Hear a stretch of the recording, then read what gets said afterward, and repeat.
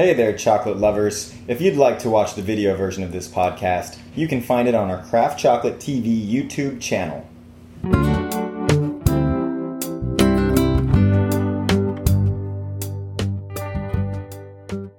So now, I think you're a good person to talk to about this. All right. We're going to do the history of Witch's Broom. Let's say a quick history of Witch's Broom because of time's sake. Right. Can you please tell us a little bit of the rise of cacao in Brazil and specifically Bahia? Yeah, well, Bahia, due to the fact that this biome is so close to the Amazon biome where, cacao naturally appeared and occurs, back in the late 17th century, some monks brought cacao over here to this region. And obviously it wasn't a commercial crop until the late 19th century. And that's when actually my great-grandfather came over to this region. And a lot of other settlers started the planting cacao. So we're saying like 1880s? 1880s, 90s, yeah. Okay. Before that, there was already a movement, but it wasn't really, I think, something that was looked at as a real good commercial and viable production, agriculture. And throughout the early 1900s, I think this really grew exponentially. And eventually in the 20s and 30s, Brazil and Ecuador were both fighting for leadership in cacao production in the world. As the largest producers. As the largest producers. And it was getting shipped to Europe mainly. Right. And then after that, I think there was, in the 40s and 50s, starting in the 50s, I think they started really doing research into varieties and into production. And in the 60s, finally, there was a body created, an institute almost created to really help farmers develop their crops and their production. So Brazil was very active, and especially the state of Bahia, which is mainly where cacao was grown throughout the years here in Brazil, to become really a main source of cacao for the world. Right. So my understanding is Bahia was producing so much that it was then going to Europe, and it was the first time that chocolate began to become a little more affordable, a little more widespread. For just about everybody, was Sure. like early 1900s. Right, absolutely. And also the fact that eventually chocolate became a bar. It was no longer Right. just a drink. That's right. So I think once it became a product that you could take with you and just, eat anywhere and didn't need to drink it. It made it easier to consume. It made it easier to consume, and then eventually the demand for cacao increased, not only from Brazil, I'm pretty sure from other producing countries, the Caribbean. Which was felt heavily here as people went into the forest and did these cabruca systems that we were just talking about, Sure. But huge, right? Huge, yeah. A lot of immigration happened. Absolutely. A lot of people came to work the cacao field. So for sure. No, I mean, locally, I think this was really, at one point for the state of Bahia, as a national, a state product, not a national product, but even as a national product, cacao really had an impact on the commercial scale of exports for Brazil. yeah, and I'd always heard of Bahia having a lot of cacao still, but I was surprised when I got here to see the trash cans are in the shape of cacao pods, and a lot of the drinks have cacao juice in them. Right. It's just still very prominent in the culture. It's built in at this point. I think it started, the first industry really was cacao. Then maybe it went to sugar or... Well, no. The first industry here of the state of Bahia was always, as it was in Brazil, was sugar in general. Oh, okay. So Bahia originally had a lot of sugar mills and production. Which then is cacao was where the our second sugar one. comes from. Right. Most likely, yeah. Yeah, it is. From Native. Yeah, they're great. Okay, so we then entered a phase in Bahia where there was a lot of inequality and there was some jealousy. And then we had witch's broom introduced, and it's not so much a theory anymore. It's quite proven that it was purposefully brought in some form of agricultural terrorism? Bioterrorism. Bioterrorism? Yeah, we can call it that. Yeah, I think, when you have the power that the farmers and the system in Bahia and in Brazil up until then, mostly, were based on big estates. So they were owned by families, traditional families that came, like my great-grandfather, who actually was able to multiply his farms, by being, a good entrepreneur and developing his skills and improving upon his production. And like him, many other families did that, and they owned a lot of land, which gave them a lot of power and a lot of political power.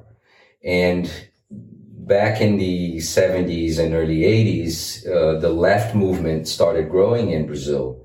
And one of the issues in Bahia especially was that they were dissatisfied with all this power being concentrated in the hands of so few people. Mm.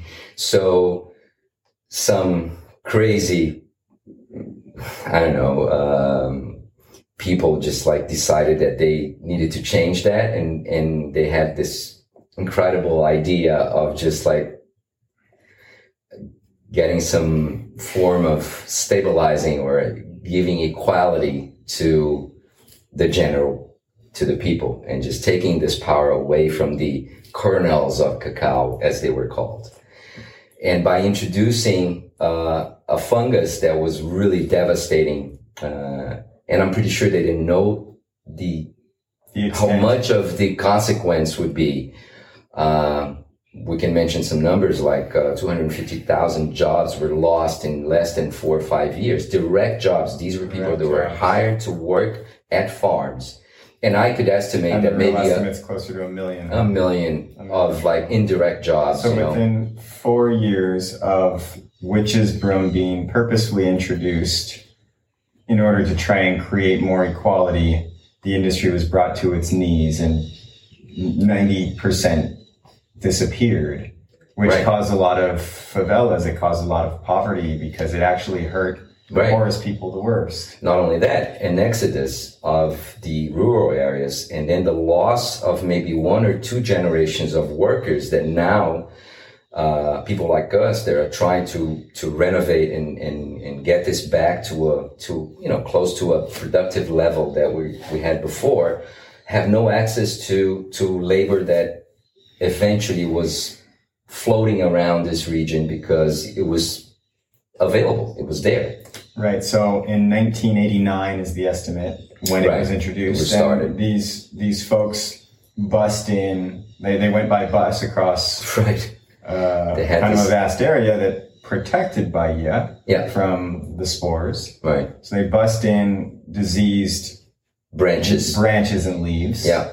And tied them to trees. Right. It's important to say that the witch's broom was not created by anyone. Witch's broom exists, and the fact that it really spread out so much in Bahia is that the climate here has a little more variation than in the Amazon forest, and that it naturally occurs in the Amazon, but it doesn't really put a dent into production as much as it did here, because we had moments of droughts, and then when you have these moments of dryness is when the fungus the spores just spread out through the wind.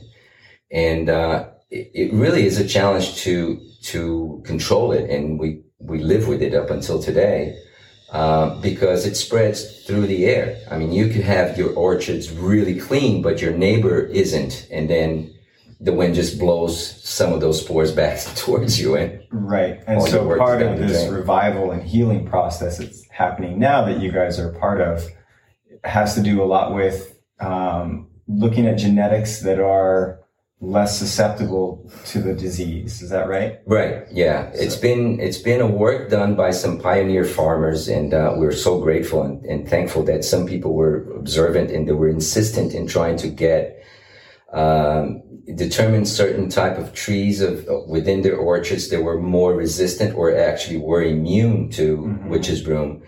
And they isolated those genetics and then replicated them within their orchards to make sure that those, were facts, and did some really scientific experiments. And I know that was tough and took a while. Huh? Took a long time. And we had 2 or 3 rounds. And I know for a fact that my dad, who had a farm and worked for many years and was really upset about this whole thing. And he tried to use some of the initial genetics that were available, and those were not working very well. So up until like the early 2000s is when we finally had some research, maybe mid 2000, 2005 and 6. We started seeing some results that were really encouraging.